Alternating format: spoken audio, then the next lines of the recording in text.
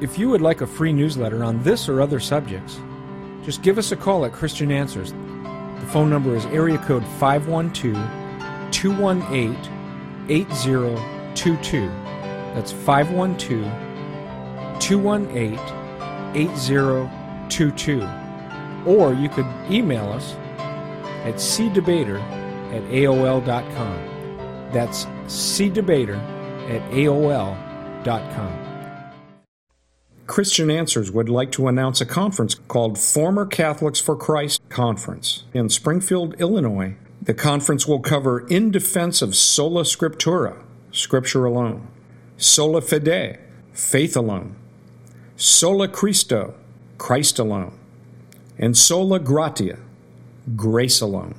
4 guest speakers: Robert M. Zins, Director of A Christian Witness to Roman Catholicism, author, conference speaker, and apologist.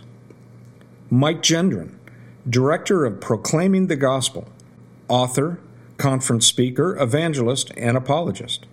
Tim Kaufman, author, conference speaker, and apologist. Cecil Andrews, Director of Take Heed Ministries from Northern Ireland, conference speaker, and apologist.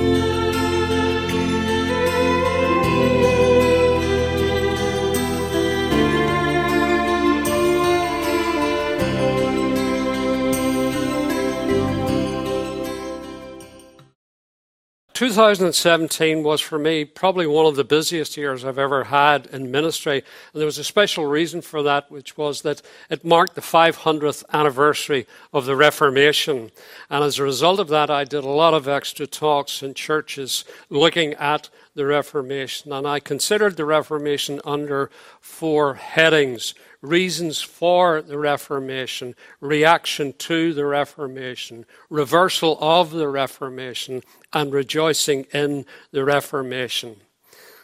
The Reformation was a tremendous move of God because it recovered 5 great truths concerning salvation. That salvation is by grace alone, through faith alone, in Christ alone, according to the Scriptures alone, and all to the glory of God alone.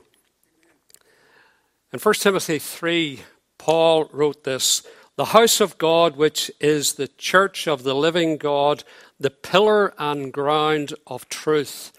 And I watched a video a few months ago of Steve Lawson talking, and he talked about the church, and he described it like this. He says there are 3 upright pillars in it: grace alone, faith alone, Christ alone. And those 3 pillars are supporting a roof, and on the roof it says, "to the glory of God alone." He says, but underneath there is a great foundation from which those truths spring, and it is Scripture alone, because these other truths all spring from the Scriptures. The church is to be the location and the support of God's truth. It's not to be the supposed originator of divine truth. The church is there to proclaim the truth that God has revealed to us, not to come up with its own ideas of truth.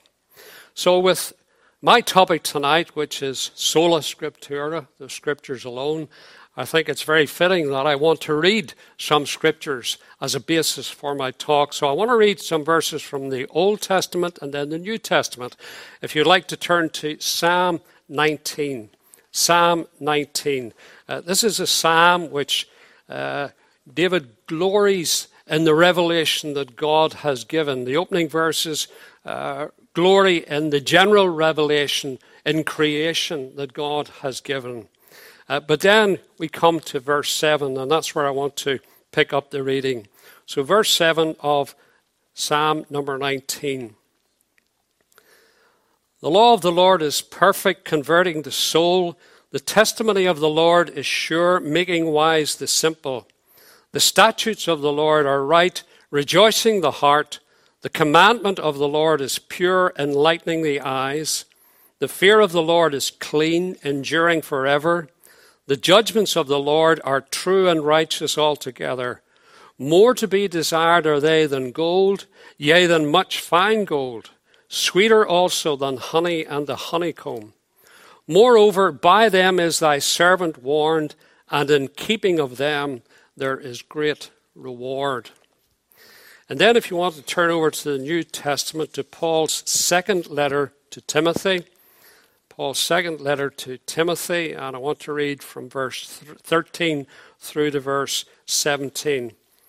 This, of course, we believe were the last inspired words that the Apostle Paul was moved to write. So 2 Timothy 3, beginning at verse 13. But evil men and seducers shall wax worse and worse, deceiving and being deceived. But continue thou in the things which thou hast learned and hast been assured of, knowing of whom thou hast learned them, and that from a child thou hast known the Holy Scriptures, which are able to make thee wise unto salvation through faith which is in Christ Jesus. All Scripture is given by inspiration of God and is profitable for doctrine, for reproof, for correction, for instruction in righteousness, that the man of God may be perfect, thoroughly furnished unto all good works. These two scriptures from the Old Testament and the New Testament, they lay what I believe is a rock-solid foundation, that sola scriptura is the instrument that God, in the power of the Holy Spirit, uses for every aspect of a Christian life. I want to consider the topic tonight under two headings. The first is the positive effects of accepting sola scriptura, and then secondly, the negative defects of abandoning sola scriptura.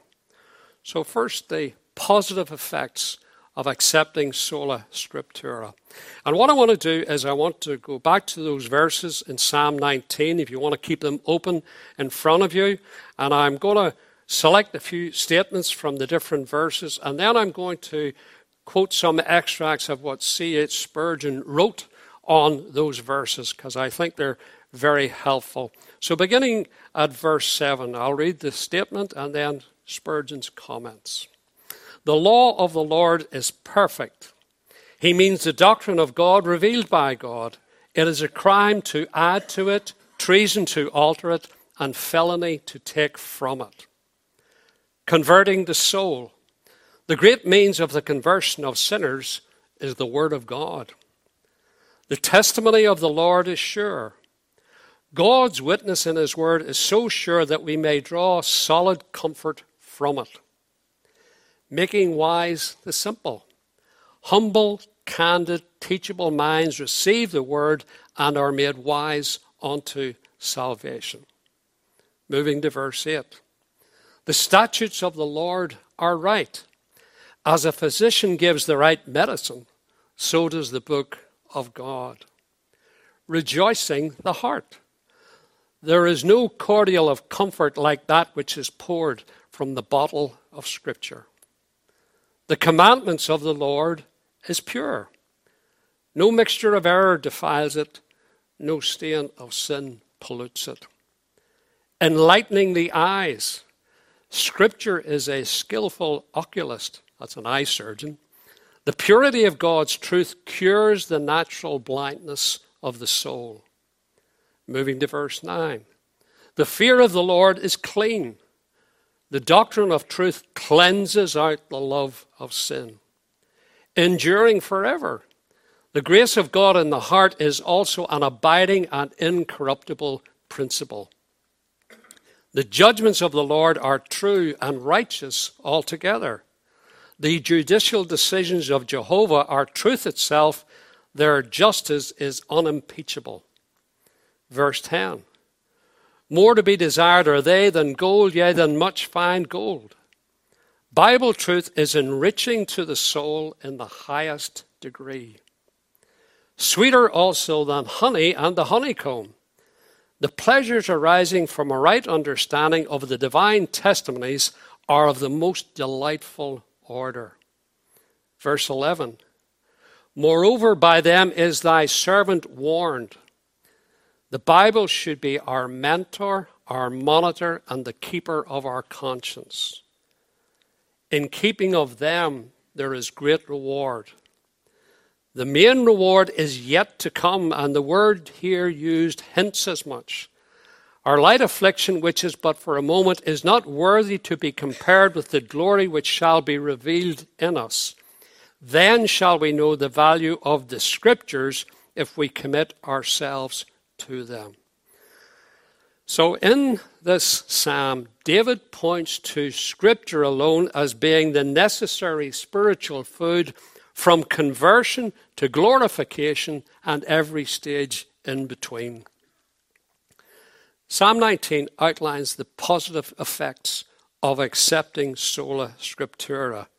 And many of those positive effects are also echoed in Psalm 119, which Spurgeon believed David also wrote. If you look at 130, verse 130 of Psalm 119, it says, the entrance of thy words give light, it gives understanding to the simple. Verse 160, thy word is true from the beginning, and every one of thy righteous judgments endure forever. Verse 30, I have chosen the way of truth, thy judgments have I laid before me. I like what Spurgeon said about Psalm 119. He says, this sacred ode is a little Bible, the Scriptures condensed. Staying still in the Old Testament, the power of sola scriptura has the potential to change the national life of a nation for the better. In 2 Chronicles chapter 34, we read of King Josiah, who became king at the age of 8. Then at age 16, we're told that he sought the God of David, in other words, the true God of the Bible. He destroyed the idolatrous shrines that were erected to Baal worship. And at age 26, he ordered the restoration of the temple. And during that restoration, the high priest Hilkiah, he found a book of the law of the Lord given by Moses. In other words, he found a copy of the Torah that had survived previous attacks upon the word of God. And Shaphan the scribe, he brought and read that book to King Josiah. And how did he react to that? He rent his clothes. That was a sign of grief and of mourning. He was grieving and mourning over the sinful history of the nation. So what did he do? He assembled the leading lights. He got them all together in the temple and he read that book to them. And the result was that he and the leading lights, they covenanted to obey and to do all that God commanded. And so the national life of a whole nation was transformed, and the instrument that was used in that national transformation was the Scriptures, sola scriptura. There's a tremendous testimony to Josiah in 2 Kings 23:25.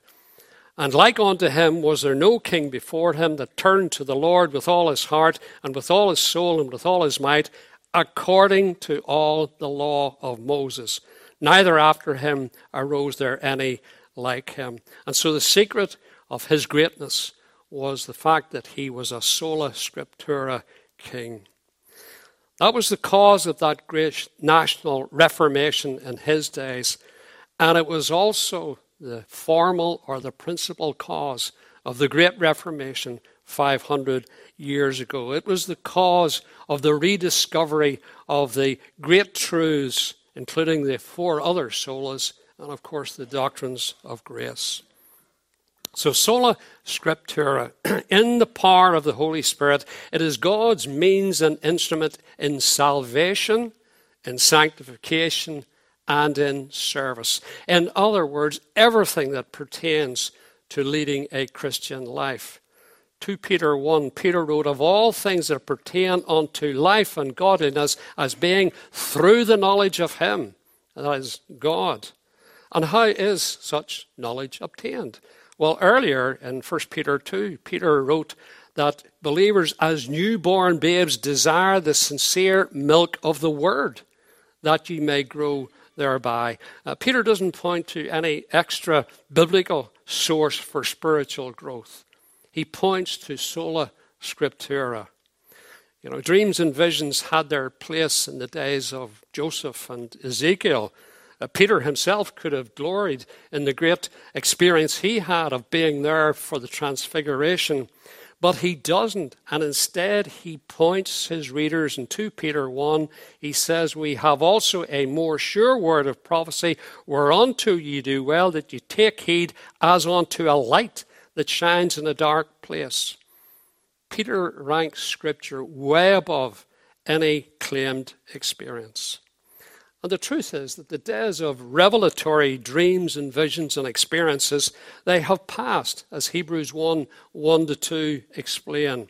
It says there, God, who at sundry times and in divers manners spake in time past unto the fathers by the prophets, hath in these last days spoken unto us by his Son. And his Son, the Lord Jesus Christ, was, of course, the promised prophet of Deuteronomy chapter 18, the one whose words people were to hearken to. Matthew Henry, commenting on the first 2 verses of Hebrews 1, he says, now we must expect no new revelation.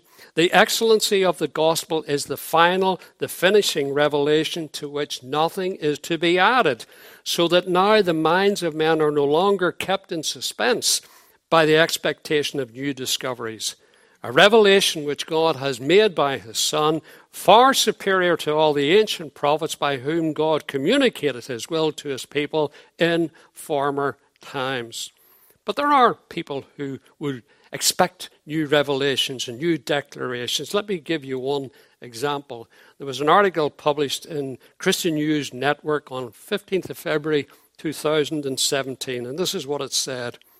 The International Marian Association has requested that Pope Francis refer to Mary as co-redemptrix with Jesus, the Redeemer, during the 100th year anniversary of the supposed apparitions of Mary and Fatima in Portugal. The article then says, Mike Gendron of Proclaiming the Gospel Ministries told Christian News Network, nowhere in Scripture is Mary referred to as co-redeemer or co-mediatrix. It was the Lord Jesus, not Mary, who gave his life as a ransom for many. For anyone to refer to Mary as co-redemptrix not only violates the truth of God's word, it also dishonors the Lord Jesus Christ and robs him of the glory, honor, and praise that he alone deserves. In these particular last days since Christ's ascension back to glory, Sola Scriptura is our highway code for Christian living. And, you know, there's a great biblical symmetry between Peter and the psalmist. Earlier I said that Peter pointed to a light that shines in a dark place.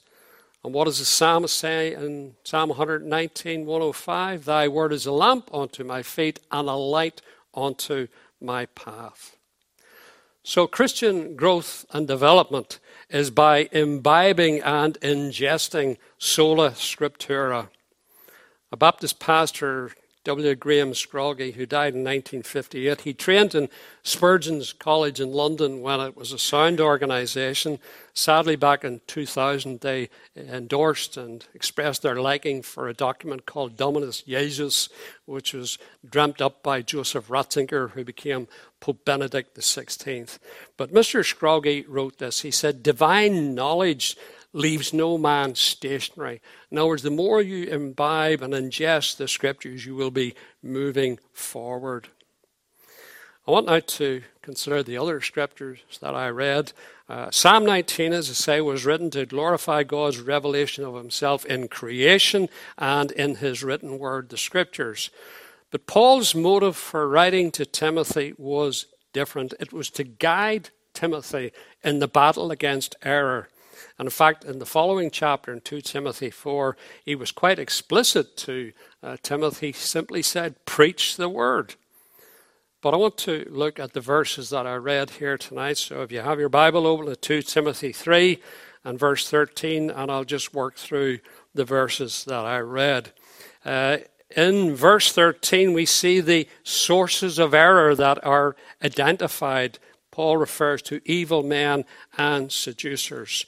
And so having identified the source of error, he now prescribes the antidote. In verse 14, he tells Timothy to hold fast to his godly heritage, not just what he learnt from the Apostle Paul, but from others. And I think he's probably referring to his granny Lois and his mum Eunice, who got a mention a few chapters earlier. And then in verse 15, Paul speaks of the scriptures that Timothy was exposed to from childhood, and they obviously alerted him to his sin and his need for salvation, and it's secured, of course, only through faith alone in Christ crucified. And then in verse 16, we learn that the scriptures are not human wisdom. They are the breathed out words of God. Doctrine, that means divine truth. Reproof, they can expose wrong belief and behavior. Correction, they can get people back onto the right path. Instruction in righteousness, they give positive training and instruction for godly behavior. And verse 17, the upshot of all of this is that the servant of Lord, who would be Timothy, will be fully equipped for service and sanctified living. So just like Psalm 19, these verses declare that Scripture alone meets every spiritual need for salvation, sanctification, and service. As we read there, God's words are breathed out, and God's penmen are spirit-propelled. In 2 Peter 1, Peter wrote, knowing this, that no prophecy of the Scripture is of any private interpretation, for the prophecy came not in old time by the will of man, but holy men of God spake as they were moved by the Holy Ghost. And the illustration I usually remember is that these men were moved just as the wind fills the sails of a yacht and it goes over the sea. So these men of God were moved by the Holy Spirit. I got out another illustration. Margaret and I, that's my wife, we were on holiday some weeks ago, and the hotel we were staying at, there was a pool area and there were plastic recliners beside it. And on one particular day, there was a real gale blowing. And the result was that there was nobody around the pool area. But we were looking out, and here were these plastic recliners being blown along beside the pool. Well, that's how the men of God were moved by the Holy Spirit to write down the inspired words of God. And these words that they were moved to write, Peter says in 2 Peter 1, that they contain all things that pertain unto, in other words, are relevant to life and godliness. So, from the Scriptures alone, both Psalm 19 and 2 Timothy 3, despite differing motives, Psalm 19 was the rejoicing in God's revelation through creation and His Word, and 2 Timothy 3, Paul was giving guidance to a young pastor, but through both of those portions of Scripture, we learn the positive effects of accepting sola scriptura. One of the Puritans, Thomas Brooks, he said this, the word of the Lord is a light to guide you, a counselor to counsel you, a comforter to comfort you, a staff to support you, a sword to defend you, and a physician to cure you. The word is a mind to enrich you, a robe to clothe you, and a crown to crown you. And if you have the Scriptures and it does all that, well then what else do you actually need? So those are the positive effects of accepting sola scriptura. But let's move now to the negative defects of abandoning sola scriptura. Paul in Colossians chapter 2 and verse 4, he said this, and this I say, lest any man should beguile you with enticing words. And then in verse 8, he says, beware lest any man spoil you through philosophy and vain deceit, after the tradition of man, after the rudiments of the world, and not after Christ. The imprisoned Paul had learnt from Epaphras, who was the pastor of the church at Colossae, that false teachers were poisoning the spiritual understanding of the believers there, particularly concerning the person and work of the Lord Jesus Christ. Paul had also warned believers in Ephesus of such potential dangers. He warned in Acts 20 of grievous wolves speaking perverse things. And Peter likewise also warned in 2 Peter 2 of false teachers who will bring in damnable heresies by using feigned words. And the word feigned simply means to take a word and stretch the meaning out of it, out of all proportion to suit particular false teachings. But going back where Paul says about to beguile is to deceive with false reasoning. And there's a classic example in Roman Catholicism, and it relates to their teaching on the Immaculate Conception of Mary. This is their reasoning. If Christ is to be immaculately sinless, then the earthly mother, Mary, needs also to be immaculately sinless. Well, of course, that is totally false reasoning, because Christ's conception through the Holy Spirit and not through male human generation meant that at his birth he was immaculately sinless and not subject to the condemnation of original sin, because he was not in Adam, as all of us were when we were born, and so under the condemnation of original sin. Paul also warned of people being spoiled. To spoil is to carry off, to lead captive. It's like the spoils of war. Well, people can be imprisoned like prisoners of war through unscriptural teachings of religious systems like Roman Catholicism. Here's some examples of how I believe Rome spoils people. Pope Innocent III. By the heart we believe, and by the mouth we confess one church, not of heretics, but the Holy Roman Catholic and Apostolic Church, outside which we believe that no one is saved. Pope Boniface VIII. Every human creature is subject to the Roman pontiff. This we declare, say, define, and pronounce to be altogether necessary to salvation. Vatican II. This sacred synod turns its attention first to the Catholic faithful.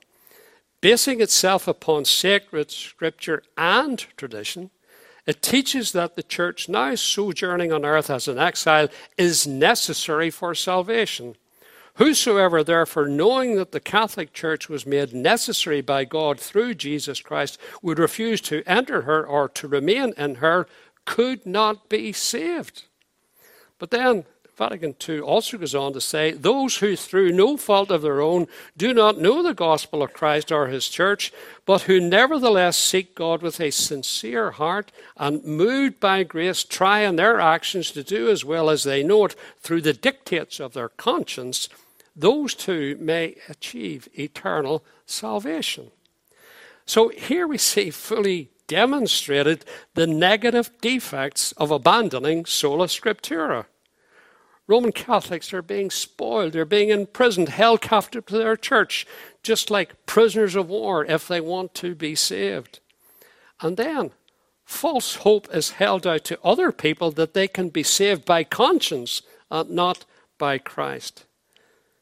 These teachings represent unscriptural and extra-biblical beguilings and spoilings.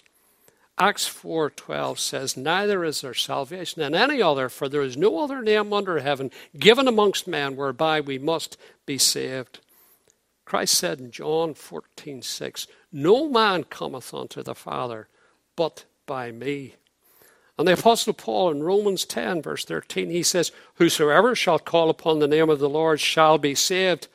How then shall they call on him in whom they have not believed? And how shall they believe in him of whom they have not heard? And how shall they hear without a preacher? If Paul had only known that these people, if they'd had a good conscience, they would have been all right. He wouldn't have written that. He made it clear we need to send people to those who have never heard so that they may hear the truth of the gospel. Since I established the ministry of Take Heed back in 1990. I have warned against many religious cults, many of them claiming to be Christian. And I've pointed out that there are 4 features that are common to cults. First of all, you have an earthly head or founder. Second, they have an authority in addition to or in place of the Bible. Thirdly, they have a wrong view of the person and work of Christ. And fourthly, they have a wrong view of salvation. And those 4 points are like links in a chain. You have an earthly founder who says, I've got this extra revelation apart from the Bible, and it usually does damage to the person and work of Christ, and as a result of that, it does damage to the truth of salvation. And you can apply those 4 points to groups like the Mormons with Joseph Smith and their Book of Mormon, and the Doctrine and Covenant and the Pearl of Great Price, and there Jesus is the first spirit child to a man who became a god, and they believe that salvation, well, they believe the death of Christ means everybody will one day be resurrected, but as for getting forgiveness of sins, well, you have to follow the system through. And you could apply it to the Jehovah's Witnesses, you could apply it to Seventh-day Adventism. But what about Rome? Point 1, an earthly head or founder. There's a catechism in Ireland, a Catholic catechism called Butler's. And in Lesson 11, question 2, it says, who is the visible head of the church? Answer, the Pope, who is Christ's vicar on earth. Well, those two statements are wrong. The only head of the church is the Lord Jesus Christ, as we learn in Colossians 1, verse 18. And secondly, the Pope is not Christ's vicar. A vicar is a personally appointed substitute or representative. And that vicar is the Holy Spirit, personally appointed by the Lord in John 14. What about an authority in addition to or in place of the Bible? The 1994 Catholic Catechism, paragraph 97. Sacred tradition and sacred scripture make up a single deposit of the Word of God. Paragraph 100. The task of interpreting the Word of God authentically has been entrusted solely to the magisterium of the Church, that is, to the Pope and to the bishops in communion with him. So neither the Scriptures nor sacred tradition are the ultimate authority. The ultimate authority is the Pope and the bishops. They will tell you what the Scriptures mean, and they will tell you what constitutes sacred tradition. So those are the first two features of a cult, and they apply to Rome. And I'll not go through the other points because I could apply them to Rome as well. But with this authority that Rome claims for the magisterium, that there is no room for the indwelling Holy Spirit to monitor what believers are taught. There's no scope for a Roman Catholic to be a good Berean. You know, Paul was very happy for those believers in Berea to check out what he said against the Scriptures. But the Catholic Catechism, paragraph 882, says this: the Roman pontiff, by reason of his office as vicar of Christ and as pastor of the entire church, has full, supreme, and universal power over the whole church, a power which he can always exercise unhindered. Well, you know, a secular dictator would love to have such powers, but imagine such power. So poor Roman Catholics have no scope whatsoever to challenge anything that they are taught. Now, in matters of faith, in Vatican I in the 19th century, they come up with some new declarations. One was, of course, the Immaculate Conception of Mary, but they also declared papal infallibility when the Pope spoke on matters of faith. But actually, at Vatican I, there was a dissenting voice, Bishop Joseph Strossmayer of Croatia. And I want to read just some of the things that he said in his presentation at Vatican I. He said this: I have set myself to study with the most serious attention the writings of the Old and New Testament. I have then opened these sacred pages. I find in the apostolic days no question of a pope, successor to St. Peter and vicar of Christ. Now, having read the whole New Testament, I declare before God with my hand raised to that great crucifix that I have found no trace of the papacy as it exists at this moment. Reading then the sacred books with that attention with which the Lord has made me capable, I do not find one single chapter or one little verse in which Jesus Christ gives to St. Peter the mastery over the apostles, his fellow workers. It is wonderful that he had not said, when I have ascended to my Father, you should all obey Simon Peter as you obey me. I establish him my vicar upon earth. The more I examine, the more I am convinced that in the Holy Scriptures, the son of Jonas, that's Peter, does not appear to be first. The Apostle Paul makes no mention in any of his letters directed to the various churches of the primacy of Peter. If this primacy has existed, if, in one word, the church had in its body a supreme head, infallible in teaching, would the great apostle of the Gentiles have forgotten to mention it? Neither in the writings of St. Paul, St. John, nor St. James have I found a trace or germ of the papal power. St. Luke, the historian of the missionary labours of the apostle, is silent on this all-important point. That was a bishop of the Roman Catholic Church at Vatican I. I believe that two important people, Mary and the Lord himself, have suffered huge negative defects through Rome abandoning sola scriptura because of Rome's traditions. Christ has been robbed and Mary has been robed, and both results constitute negative defects. In Colossians 2 verse 8, Paul warned against the tradition of men. And I like these helpful comments that are found in the Reformation Study Bible. Tradition of man refers to the customs and opinions of men that are not revealed by God. Paul sometimes describes the good news of Jesus Christ as a tradition that can be received, but his use of tradition does not refer to human custom or historical opinion, but to the apostolic passing down of a divine message from God. Apostolic tradition consists of the preaching and application of the gospel, and it is codified in the New Testament, the only infallible source of the apostles' witness, and along with the Old Testament, the only infallible rule for the church. Those notes refer to human custom or historical opinion. Many years ago, a former Roman Catholic, Jim McCarthy, made a great video called Catholicism, Crisis of Faith. And many former priests and nuns appeared in it. One of the former priests was Bart Brewer, a friend of mine. He's now in glory.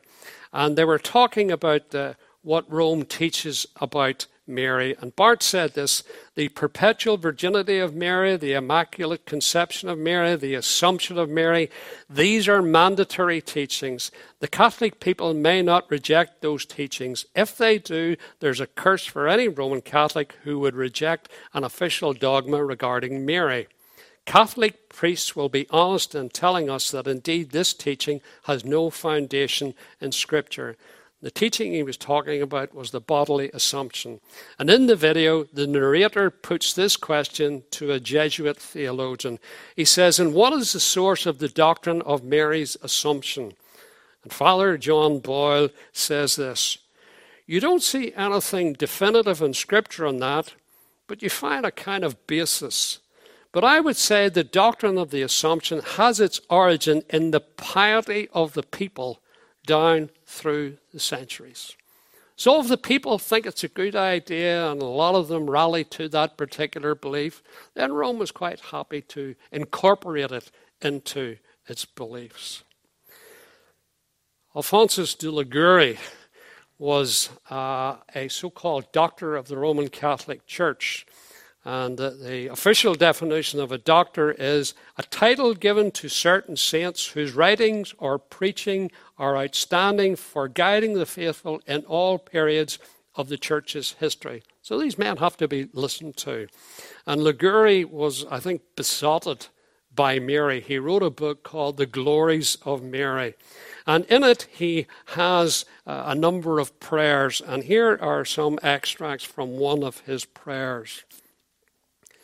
"My Mother Mary, the Queen of the world, the advocate, the hope and the refuge of sinners."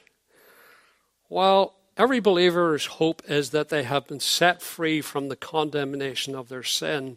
And the Lord said in John 8:36, "If the Son," not my mother, "if the Son therefore shall make you free," and that's from sin's condemnation, "you shall be free indeed." Liguori goes on, I venerate you, O great Queen. I thank you for the grace of being delivered from hell. I promise to serve you always. I place in you all my hopes for salvation. Well, I've already quoted Acts 4:12. Neither is there salvation in any other. Then he says, shelter me under your mantle. Well, the Lord told believers that if we were in his hand, neither shall any man pluck you out of my hand. He says, you are so powerful with God. Well, if we're in Christ's hand, we're also in the Father's hand. That's where power to save us is found. Then he goes on, through you I hope to die a holy death. Help me at all times, but especially at the last moment of my life. Well, the first Christian martyr, Stephen, he looked up and he didn't appeal to Mary. He said, Lord Jesus, receive my spirit. Then Mr. Liguri goes on, safe in heaven, I can bless you and sing your mercies for all eternity. This is my hope. There's a lovely hymn called The Sands of Time Are Sinking. And it says, the Lamb is all the glory in Emmanuel's land. Not Mary. The Lamb of God, the Lord Jesus Christ. That was Liguri. The late Pope John Paul II, in the Jubilee year 2000, he first of all arranged for the statue of Mary in Fatima to be flown over and put on display in St. Peter's Square. And then he stood before it and he made a prayer to this lump of statue. He says, we stand before you to entrust to your maternal care ourselves, the church, the entire world. We entrust to you all people. We entrust to you all troubled families. Well, Psalm 24 verse 1 says, the earth is the Lord and the fullness thereof, the world and they that dwell therein. We don't entrust ourselves to Mary. We are entrusted to God. The prayer went on, come to the aid of your children in the daily trials which life brings to each one. Well, the Lord's Prayer says we are to pray, give us this day our daily bread. So we pray to our Father who art in heaven. And then he says, to you, dawn of salvation, we commit our journey through the new millennium. Remember, this was 2000. Well, I don't commit my daily pilgrimage to Mary. I remember that the Lord says to his saved people, I will never leave you nor forsake you. Colossians 1 tells us that by him, that is Christ, were all things created, and by him all things consist. Everything was created by Christ, and he holds everything together, not Mary. Rome refers to Mary as Holy Mary, Mother of God. And they go on to say, by asking Mary to pray for us, we acknowledge ourselves to be poor sinners and we address ourselves to the Mother of Mercy, the All-Holy One. But when Mary was receiving the news that she was going to give birth, she was told that holy thing which shall be born of thee shall be called the Son of God.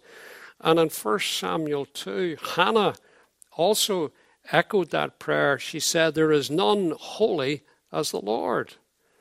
And Mary in Luke 1:49 said, he that is mighty hath done to me great things, and holy is his name. So Mary is not all holy. Only God alone is holy. Peter said, as he who has called you is holy, so be ye holy in all manner of conversation. And then there are roles that Rome ascribes to Mary. Listen to the Catechism 969. Taken up to heaven, she, that's Mary, continues to bring us the gifts of eternal salvation.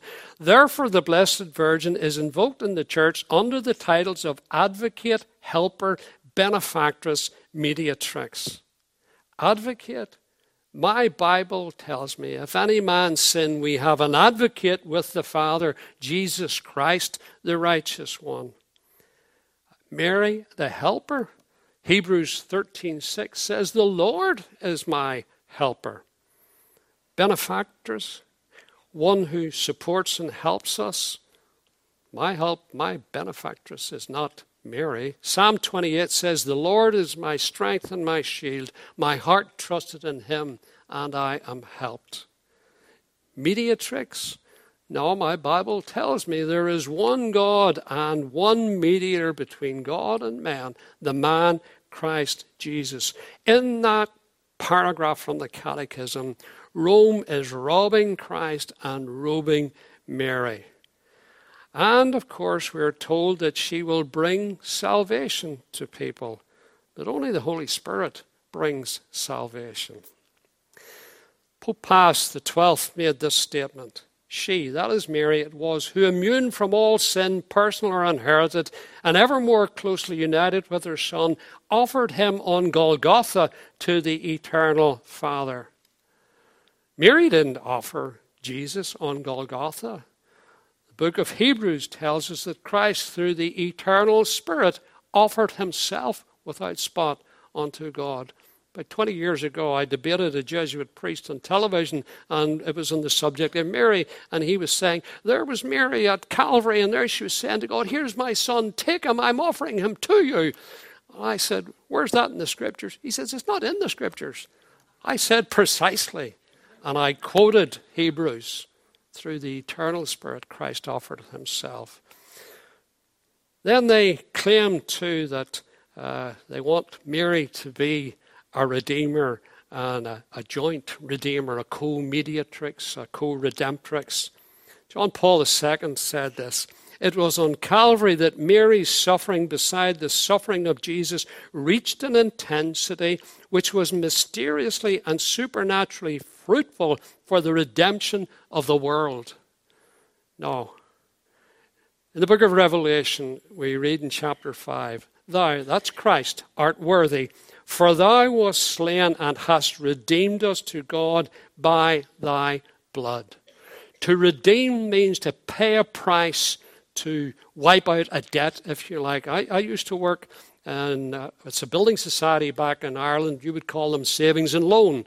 And I would give mortgages to people to help them buy their house. Maybe some years later they would come in and say, "I want to pay off my mortgage."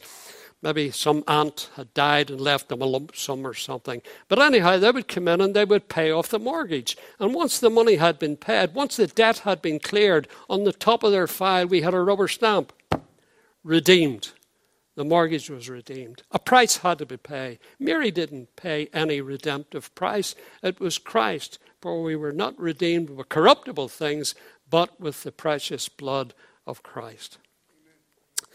I believe that Mary looked to Scripture alone both to guide and to guard her life. Referring again to the Annunciation, Gabriel told her, he says, "Behold, thou shalt conceive in thy womb and bring forth a son, and thou shalt call his name Jesus." And a couple of verses later, what does Mary say? She said, "How shall this be, seeing I know not a man?" Now, for most of my Christian life, I thought there was one reason that motivated Mary to say that, and that was basically to defend her maidenly honor.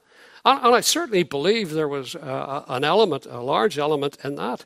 But I think there could also have been another reason she asked that. I think she could have been checking out to see if this angelic being was truly from God, because she, like young girls of her age in those days, they would have been aware of the prophecy in Isaiah 7:14. "Therefore the Lord himself shall give you a sign. Behold, a virgin shall conceive and bear a son, and shall call his name Emmanuel." I believe that she was testing the spirit being to see whether he was truly of God. So she exhibited a Berean attitude. And it was not based on feelings or emotions, but I believe it was based on the Scriptures. And I think there's more evidence that Mary's whole being was saturated and satisfied with Scripture alone. The Apostle Paul in 1 Corinthians 4, verse 6, he wrote, "Learn in us not to think above that which is written." And Rome has certainly done that where Mary is concerned at the expense of Christ. I believe that Mary would have been horrified or would be horrified by what Rome has done to her. And I want to give you an example of where I believe Mary was a sola scriptura lady. And it's in her Magnificat, the reaction to the news that she was going to bear the Messiah. In Luke chapter 1, I'll quote Mary, and then I'm going to quote some Old Testament scriptures. Mary said, "My soul doth magnify the Lord."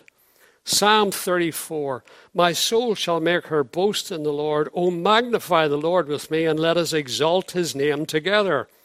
Mary, "And my spirit hath rejoiced in God my Saviour." Hannah in 1 Samuel 2, "My heart rejoiceth in the Lord, because I rejoice in thy salvation." Mary, "For he hath regarded the low estate of his handmaiden." Hannah again, "Look on the affliction of thine handmaid, and remember me, and not forget thine handmaid." Mary, "For he that is mighty hath done to me great things, and holy is his name." Hannah, "There is none holy as the Lord." Psalmist in Psalm 111, "Holy and reverent is his name." Mary, "He has showed strength with his arms." Isaiah chapter 40, "The Lord God will come with strong hand, and his arm shall rule for him." Mary, "He hath filled the hungry with good things." Psalmist in Psalm 107, "He satisfies the longing soul and fills the hungry soul with goodness." Mary, "As he spake to our fathers, to Abraham, and to his seed forever." Genesis 17, "I will establish my covenant between me and thee," that's Abraham, "and thy seed after thee, to be a God unto thee, thy seed after thee." When you look at Mary's Magnificat, it is absolutely laced through with Old Testament scripture. She was a sola scriptura lady. The Lord himself condemned human traditions in both Mark 7 and Matthew 15. He turned his fire on the Pharisees for substituting their traditions for God's word. And Rome is guilty of doing exactly the same thing. Because of Rome abandoning sola scriptura where Mary is concerned, millions are being robbed of biblical salvation in the biblical Christ. Not only was Mary a sola scriptura person, but the Lord also, his whole life was a fulfillment of Old Testament scriptures. His birth in Bethlehem fulfilled Micah 5, verse 2. We learn in John 19:36, the fact that not a bone of his body was broken at Calvary was that the scriptures should be fulfilled. Matthew and John regularly refer to incidents in his life that the scriptures might be fulfilled. And if we think of the story that the Lord told about the rich man and Lazarus in Luke 16, where the rich man who had died, and of course Lazarus had died too, but the rich man wanted Abraham to send Lazarus back to warn his 5 brothers. But Abraham declined. And instead he directed his attention and focus to Moses and the prophets. In other words, the scriptures alone would be all sufficient. After his resurrection, Christ again demonstrated his sola scriptura credentials. You remember he joined 2 downcast disciples on the road to Emmaus. And in Luke 24:27 it says, "And beginning at Moses and all the prophets, he expounded unto them in all the scriptures the things concerning himself." And how did those downcast disciples describe their reaction to it? "Did not our heart burn within us while he talked with us by the way, and while he opened to us the scriptures?" The experience of those disciples reflects the truth of Hebrews 4 verse 12, which says this, "For the word of God is quick and powerful and sharper than any two-edged sword, piercing even to the dividing asunder of soul and spirit and of the joints and marrow." God's word can butcher us. It can penetrate deeply. And it's a discerner of the thoughts and intents of the heart. What does it mean to be a discerner? It means it critiques, it criticizes, and it passes judgment on our very thoughts and feelings. A man called F.B. Hole, he wrote about that verse like this: "It is not man's business to criticize the Word of God, but to let the Word criticize him." So God's Word, it forensically analyzes our innermost spiritual being. And it is the only instrument that God uses in the power of His Spirit for such a purpose. In certain circumstances, some Roman Catholic apologists like to appeal to the early church fathers if they feel it's going to help their case and so on. But sometimes they don't accept what the church fathers clearly said. I think of a man called Robert Sungenis, supposed former evangelical who became a Roman Catholic. I remember Rob and I debated with him and another convert the other way, a man called Scott Butler, in Fresno about 20 years ago. And after the debate, they gave us each a copy of their latest book. And the book by Sungenis was Not by Scripture Alone. And in it, he seeks to debunk and dismiss clear statements made by some of the early church fathers. Let me just give you a couple of them. Irenaeus: "We have received the disposition of our salvation by no others but those by whom the gospel came to us, which they then preached and afterwards by God's will delivered to us in the Scriptures to be the pillar and ground of our faith." Hippolytus: "There is one God whom we do not otherwise acknowledge, brethren, but out of the sacred Scriptures. Whosoever will exercise piety towards God can learn it nowhere but from the Holy Scriptures." Origen: "In the two Testaments every word that pertains unto God may be sought and discussed, and out of them all knowledge of things may be understood. No other third Scripture ought to be received to authorize any knowledge." And finally, Athanasius: "The holy and divinely inspired writings are sufficient of themselves alone to make known the truth. In the Holy Scriptures alone is the instruction of religion announced, to which let no man add, and from which let no man detract." So for me, these well-known early heroes of the faith are promoting the positive effects of accepting sola scriptura and warning of the negative defects of abandoning sola scriptura. The motto text of the ministry I have is taken from Matthew 24, verse 4, which says, "Take heed that no man deceive you." And I want to give you what I believe is a good illustration of how people can easily be deceived. Someone posted this on Facebook recently. It was a statement attributed to Mr. Ratzinger, who was Pope Benedict XVI. This is what he said: "We must never forget that the Word of God transcends time. Human opinions come and go. What is very modern today will be very antiquated tomorrow.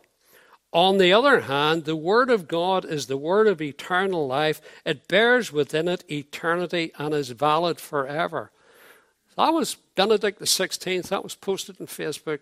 And it was amazing the number of professing Protestant Christians, if you like, who thought this was a wonderful statement. But friends, that was classic Roman Catholic double-speak. And it's directed to those who don't know what Roman Catholicism teaches. As the Catechism that I quoted earlier says, sacred tradition and sacred Scripture make up a single deposit of the Word of God. So Pope Benedict and Roman Catholicism do not adhere to sola scriptura, and they often negate the sacred Scriptures by their sacred traditions, just as the Pharisees did at the time of the Lord. Now, Rome does endeavour to make a case for the authority of their sacred tradition, and they base it on 2 Thessalonians 2, verse 15. Paul wrote, "Therefore, brethren, stand fast and hold the traditions which ye have been taught, whether by word or our epistle." Matthew Henry comments, "The Thessalonians are exhorted to hold fast the traditions which they had been taught, or the doctrine of the gospel which had been delivered by the apostle by word or epistle. As yet the canon of Scripture was not complete, and therefore some things were delivered by the apostles in their preaching, under the guidance of the infallible Spirit, which Christians were bound to observe as coming from God. Other things were afterwards by them committed to writing, and these epistles were written as the writers were moved by the Holy Ghost. Note, there is no argument hence for regarding oral traditions in our days, now that the canon of Scripture is complete, as of equal authority with the sacred writings. Such doctrines and duties as were taught by the inspired apostles we must steadfastly adhere to, but we have no certain evidence of anything being delivered by them more than what we find contained in the Holy Scriptures. Rob Zins, in his book on Romanism, he writes this: the verse itself organizes the content of the traditions to be in concert with the teaching of Paul, whether spoken or written. The fact that something is given orally by the apostles does not substantiate the Catholic notion of tradition outside the canon. It simply does not follow that oral transmission of the truth of the gospel of Christ is a compelling reason to suppose a body of tradition which is allegedly separate from the Bible itself. The aim of this conference is to demonstrate that according to the Scriptures alone, biblical salvation is by biblical grace alone, through biblical faith alone, in the biblical Christ alone, and all to the glory of the biblical God alone. And all such saved can then, in the power of the Holy Spirit, be sanctified by the Scriptures alone and equipped for service by the Scriptures alone.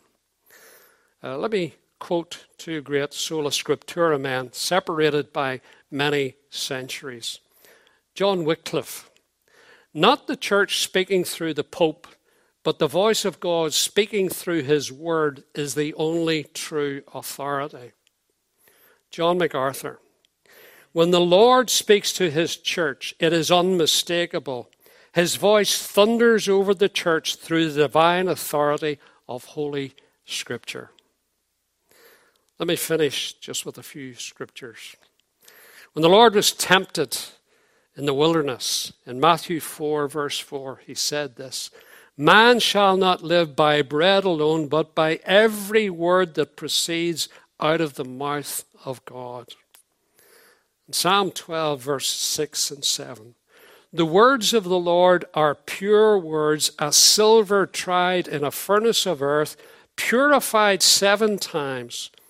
Thou shalt keep them, O Lord, thou shalt preserve them from this generation forever.